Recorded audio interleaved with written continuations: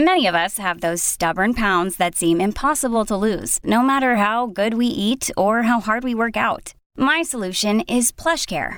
PlushCare is a leading telehealth provider with doctors who are there for you day and night to partner with you in your weight loss journey. They can prescribe FDA-approved weight loss medications like Wegovy and Zepbound for those who qualify.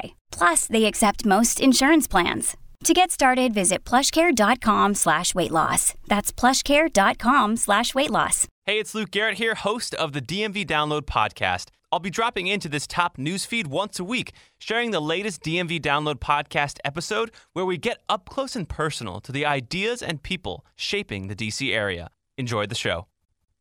The opioid epidemic. In the last 2 months, almost every guest I've brought onto this show has talked about this issue. From DC Police Chief Robert Contee. Sometimes we'll see a bad batch of drugs in a community and, now 9 or 10 people, dead as a result. To Virginia's Attorney General Jason Miyares. In the last 12 months, we've lost 108,000 Americans to fentanyl and opioid overdoses.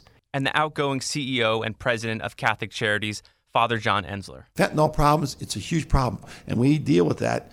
I have kids I've buried from fentanyl. It's an issue that involves drugs, addiction, and human beings, and it's been devastating communities across the DMV for years, from schools to homes to the street. And while the opioid epidemic has been here for a while, it hasn't remained stagnant. It's changed. The types of drugs have shifted from heroin to fentanyl to analog types of fentanyl. And now we're seeing a new series of drugs enter this illicit drug supply that is catching medical centers and treatment centers off guard. One of the more concerning substances is an animal tranquilizer and sedative called xylazine. I took a trip down to the Gaithersburg campus of the National Institute of Standards and Technology, where they're testing drug samples. And in Maryland, they're finding that nearly half of the drug supply contains xylazine, which causes serious wounds and complicates treatment.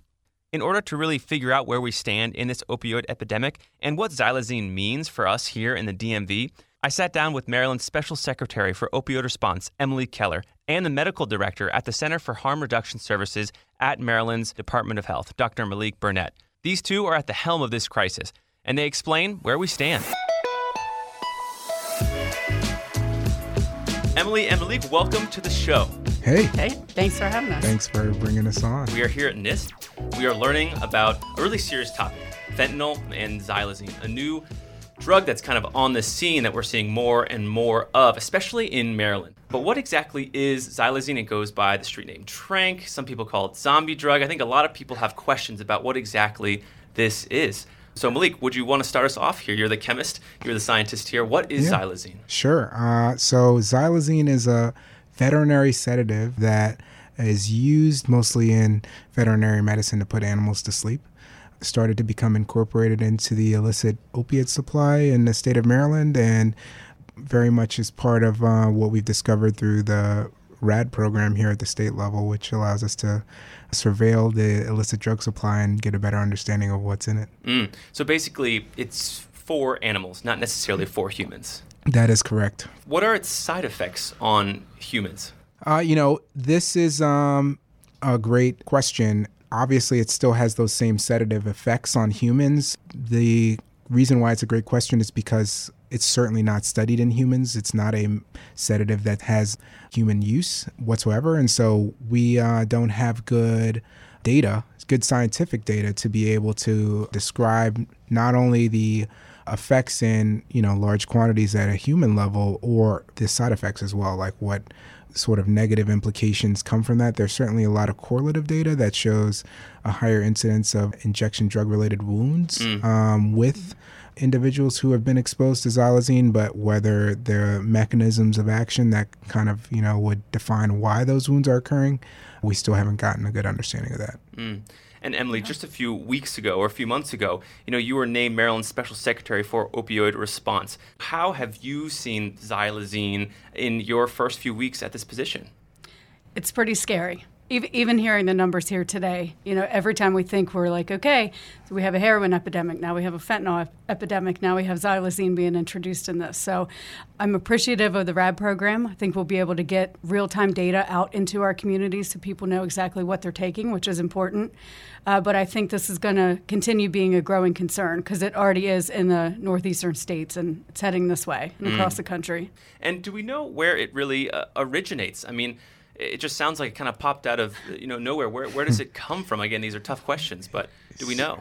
No, I mean, I think it's a hard question to answer. I mean, we've got data that suggests that there are transnational drug traffickers that have incentive to put all sorts of different substances into the illicit drug supply. But from a direct sourcing, we certainly know that it is a active sedative from the veterinary medicine supply. So you could have some of that potentially entering into the illicit street supply, but where specifically the xylazine is being introduced is unclear.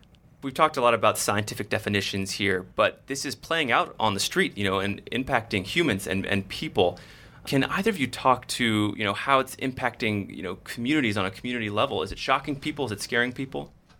It is. I can speak to Hagerstown and Washington County. We were seeing a really growing increase of the wounds, and that causes many more problems when you're trying to get someone into treatment because they can't go into a treatment setting while they have open wounds that are that severe. So, yes, it's alarming, but unfortunately, we're not seeing it stopping the people who are already using. Yeah, I mean, I would add in here that, our medical system currently isn't well designed to take care of patients with chronic wounds. You have wound care centers that exist. They generally take care of your traditional sort of medical-related wounds, venous stasis ulcers, cardiovascular-related injuries, even non-healing surgical wounds. But as Emily pointed out, there's stigma associated with injection drug use and the wounds created from injection drug use. And then the management of those wounds is a lot more involved in terms of being able to move somebody through a wound care system. There's inherent challenges given the scope and size of the wounds that we're seeing, particularly with this, to get those people through the system properly. And not to get too graphic here, but can you describe what the wounds are? I mean, we're talking about just a simple prick injection site or something bigger? No, we're talking about pretty big wounds here, multi-layered through the epidermis, the dermis, into the muscular planes and fascia, exposing both bone and actual muscles, tendons. Very, very significant deep wounds. Amputation level. Very much in the framework of amputation level.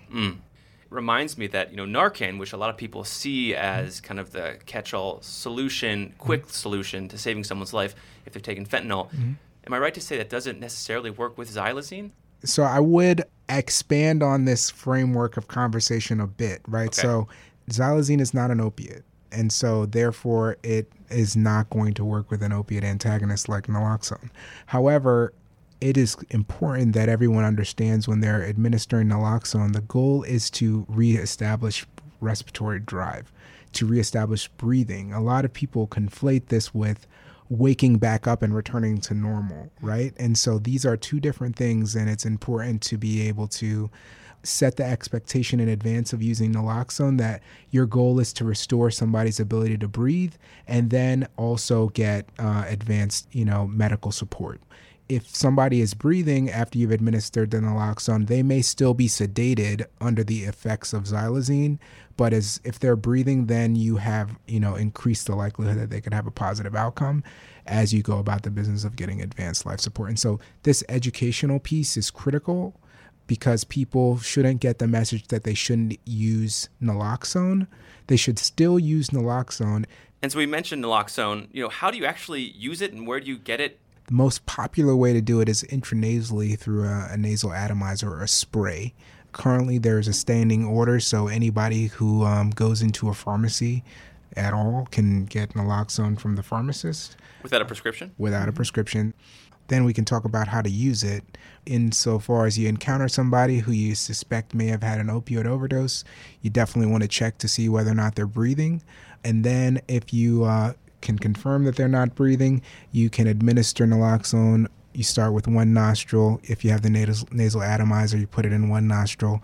You wait about 2 minutes, see whether or not there's a response there. If no response, you can use the other nostril, administer it. Usually there's 2 atomizers in one kit. what your goal is to see if somebody has returned to respiratory function. So if they're breathing and they're still like sedated, you could turn them on their side in kind of the emergency rescue position. So in the event that they throw up, they're not going to, asphyxiate on their own vomitus. And what if you're scared of hurting yourself? I think people associate fentanyl with being deadly just at the touch. Yeah. Is that a concern or not? Are you safe to do it? Generally, that is a concern that is overblown. I think it was a tactic that was put out by the law enforcement agencies at the time, in which they were fearing that people were going to overdose by touching fentanyl. Generally not so much the case. You got to really have a lot of fentanyl to be able to get absorption through the skin such that you could have an overdose. So, the goal here, if you're encountering somebody in any particular environment, is to be able to render aid, first aid, and part of that is, using naloxone as we described. So, you shouldn't necessarily hesitate to get help for people who need it, because that's how we're going to save lives. We'll be right back.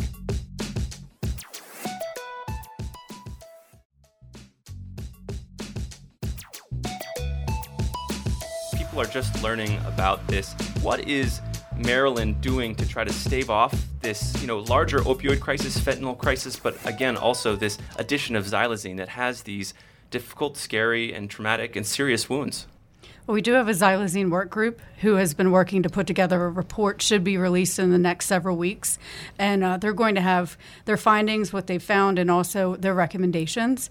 And even what we saw here today, the RAD program, being able to see exactly what is in our drug supply. That way our harm reduction teams can go out and spread that message and adjust accordingly. And so let's talk about this RAD program. We've kind of mentioned it, name dropped it here a couple times. But let's go into the details. What does the RAD program do? Yeah, so the RAD program, RAD stands for Rapid Analysis of Drugs. It's a partnership program with the National Institutes of Standards and Technology and the Maryland Department of Health to be able to analyze street samples, so individuals who bring in samples to syringe service programs around the state, have those samples sent to NIST to be able to get analyzed using analytical chemistry methods, which I won't describe in detail here for this audience. We wouldn't understand otherwise. Yeah, exactly. In order to be able to get a good sense of what's happening in the street supply. And can you talk about why it's important to dedicate so much resources to figuring out what's out on the street? I think education is key. One of the slides we saw earlier that I thought was staggering was how heroin is only in 1.5% of the samples. But if you talk to people on the street, they think they're getting heroin. So I think that education level alone is so important, and to be able to get in front of the trends that are happening so we can adjust our strategies to help combat them and help get people the help that they need.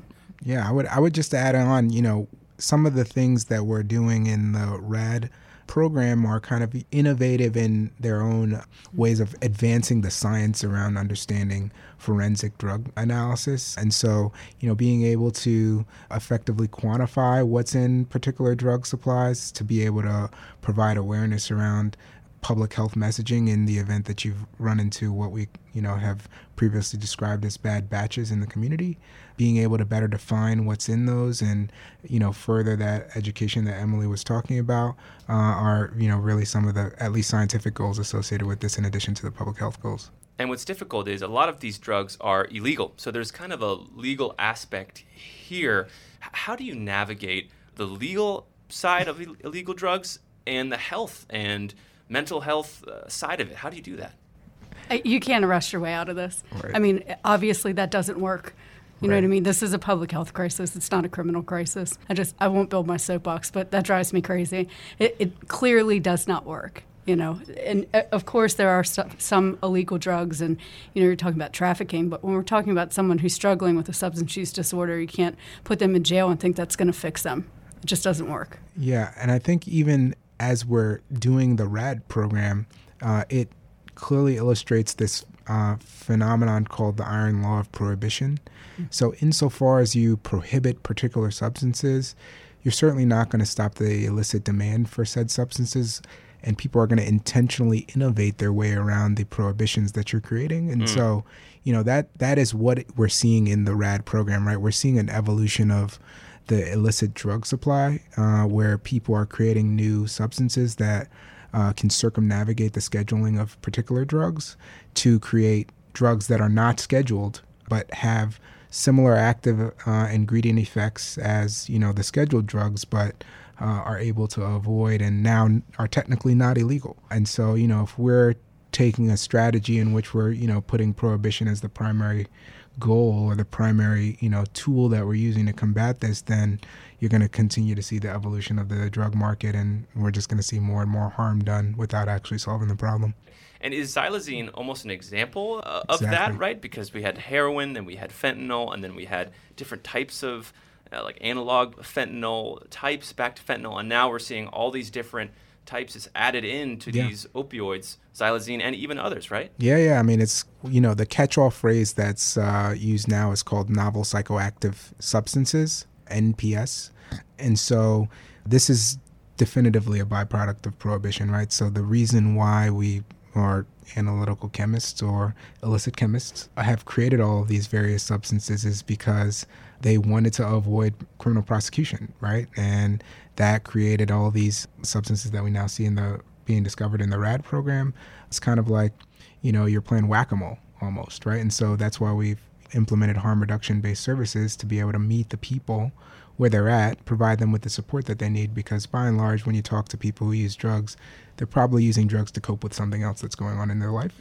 And so, being able to help, one, elucidate that, develop rapport, reconnect that individual back into community are all parts of the harm reduction strategy and philosophy, and that works a lot better than arresting people.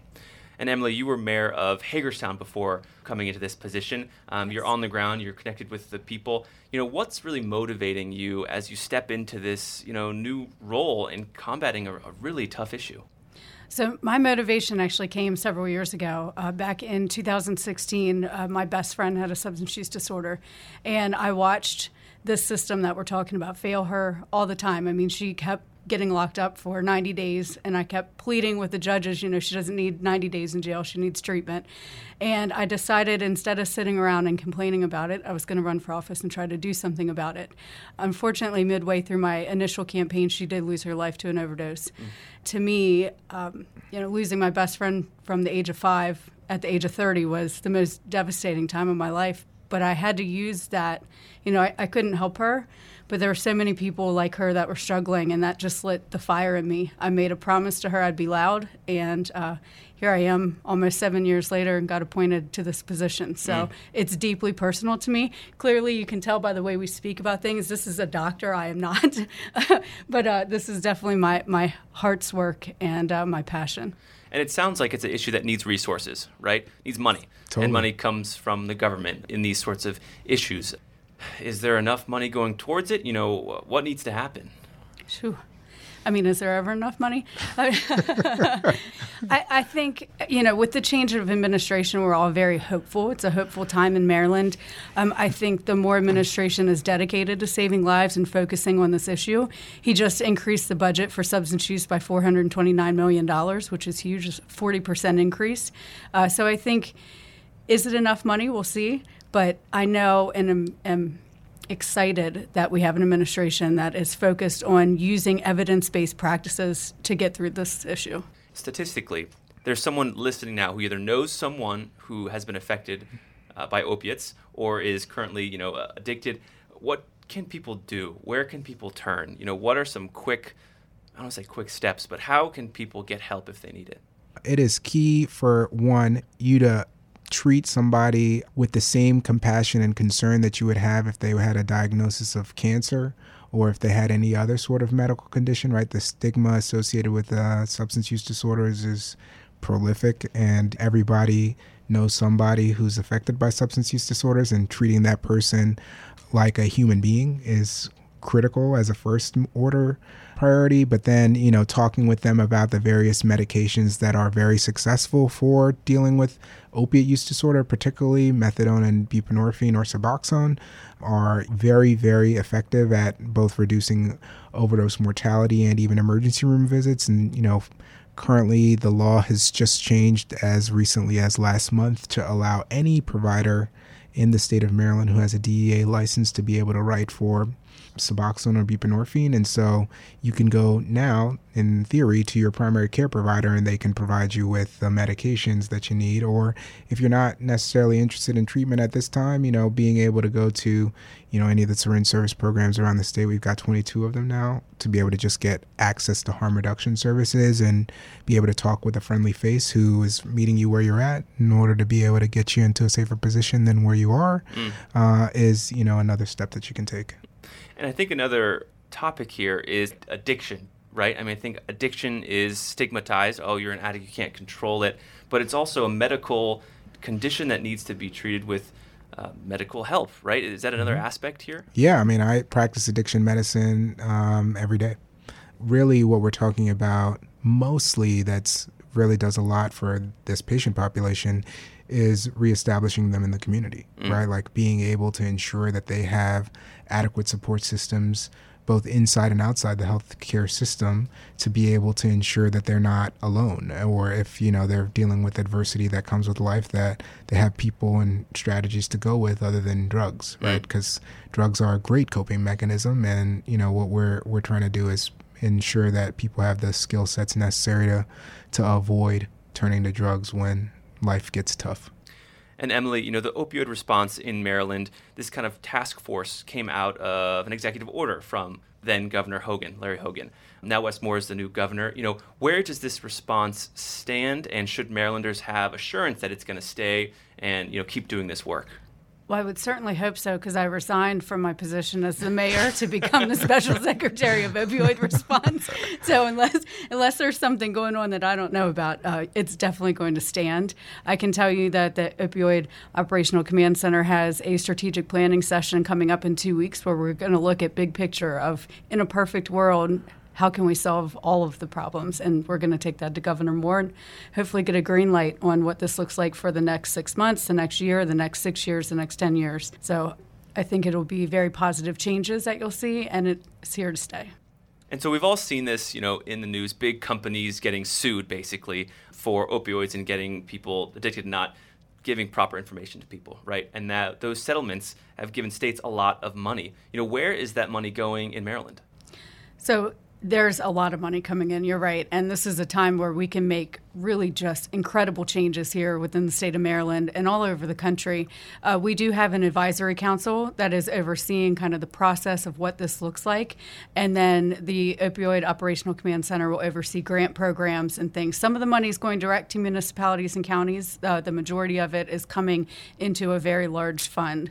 So there are certain things that we can spend the money on, certain things that we can't. It all has to go toward opioid restitution. So this is going to be transformational change in the state of Maryland, and you'll be seeing much more to come over the next several weeks and months as the money starts coming in. And how much money? You said a lot, but what's a lot? Well, as of right now, $400 million, but there's still settlements coming in, over the next several months and years. And, I think that's something that also we haven't touched on yet, but a lot of people got addicted under false pretenses. I would say that people were misled, which is why you have a settlement, right? Like it was not a thing we didn't know. There was a effort on the part of the companies responsible for ensuring the distribution of opiates to the system to reassure providers and the general public that these medications were safe, right? And that is a distinct difference than, being unaware of the risks associated with using opiates, right? And so what we're doing now is, one, taking the restitution money that we have from the settlements around this, misleading process and, restoring the communities that were harmed.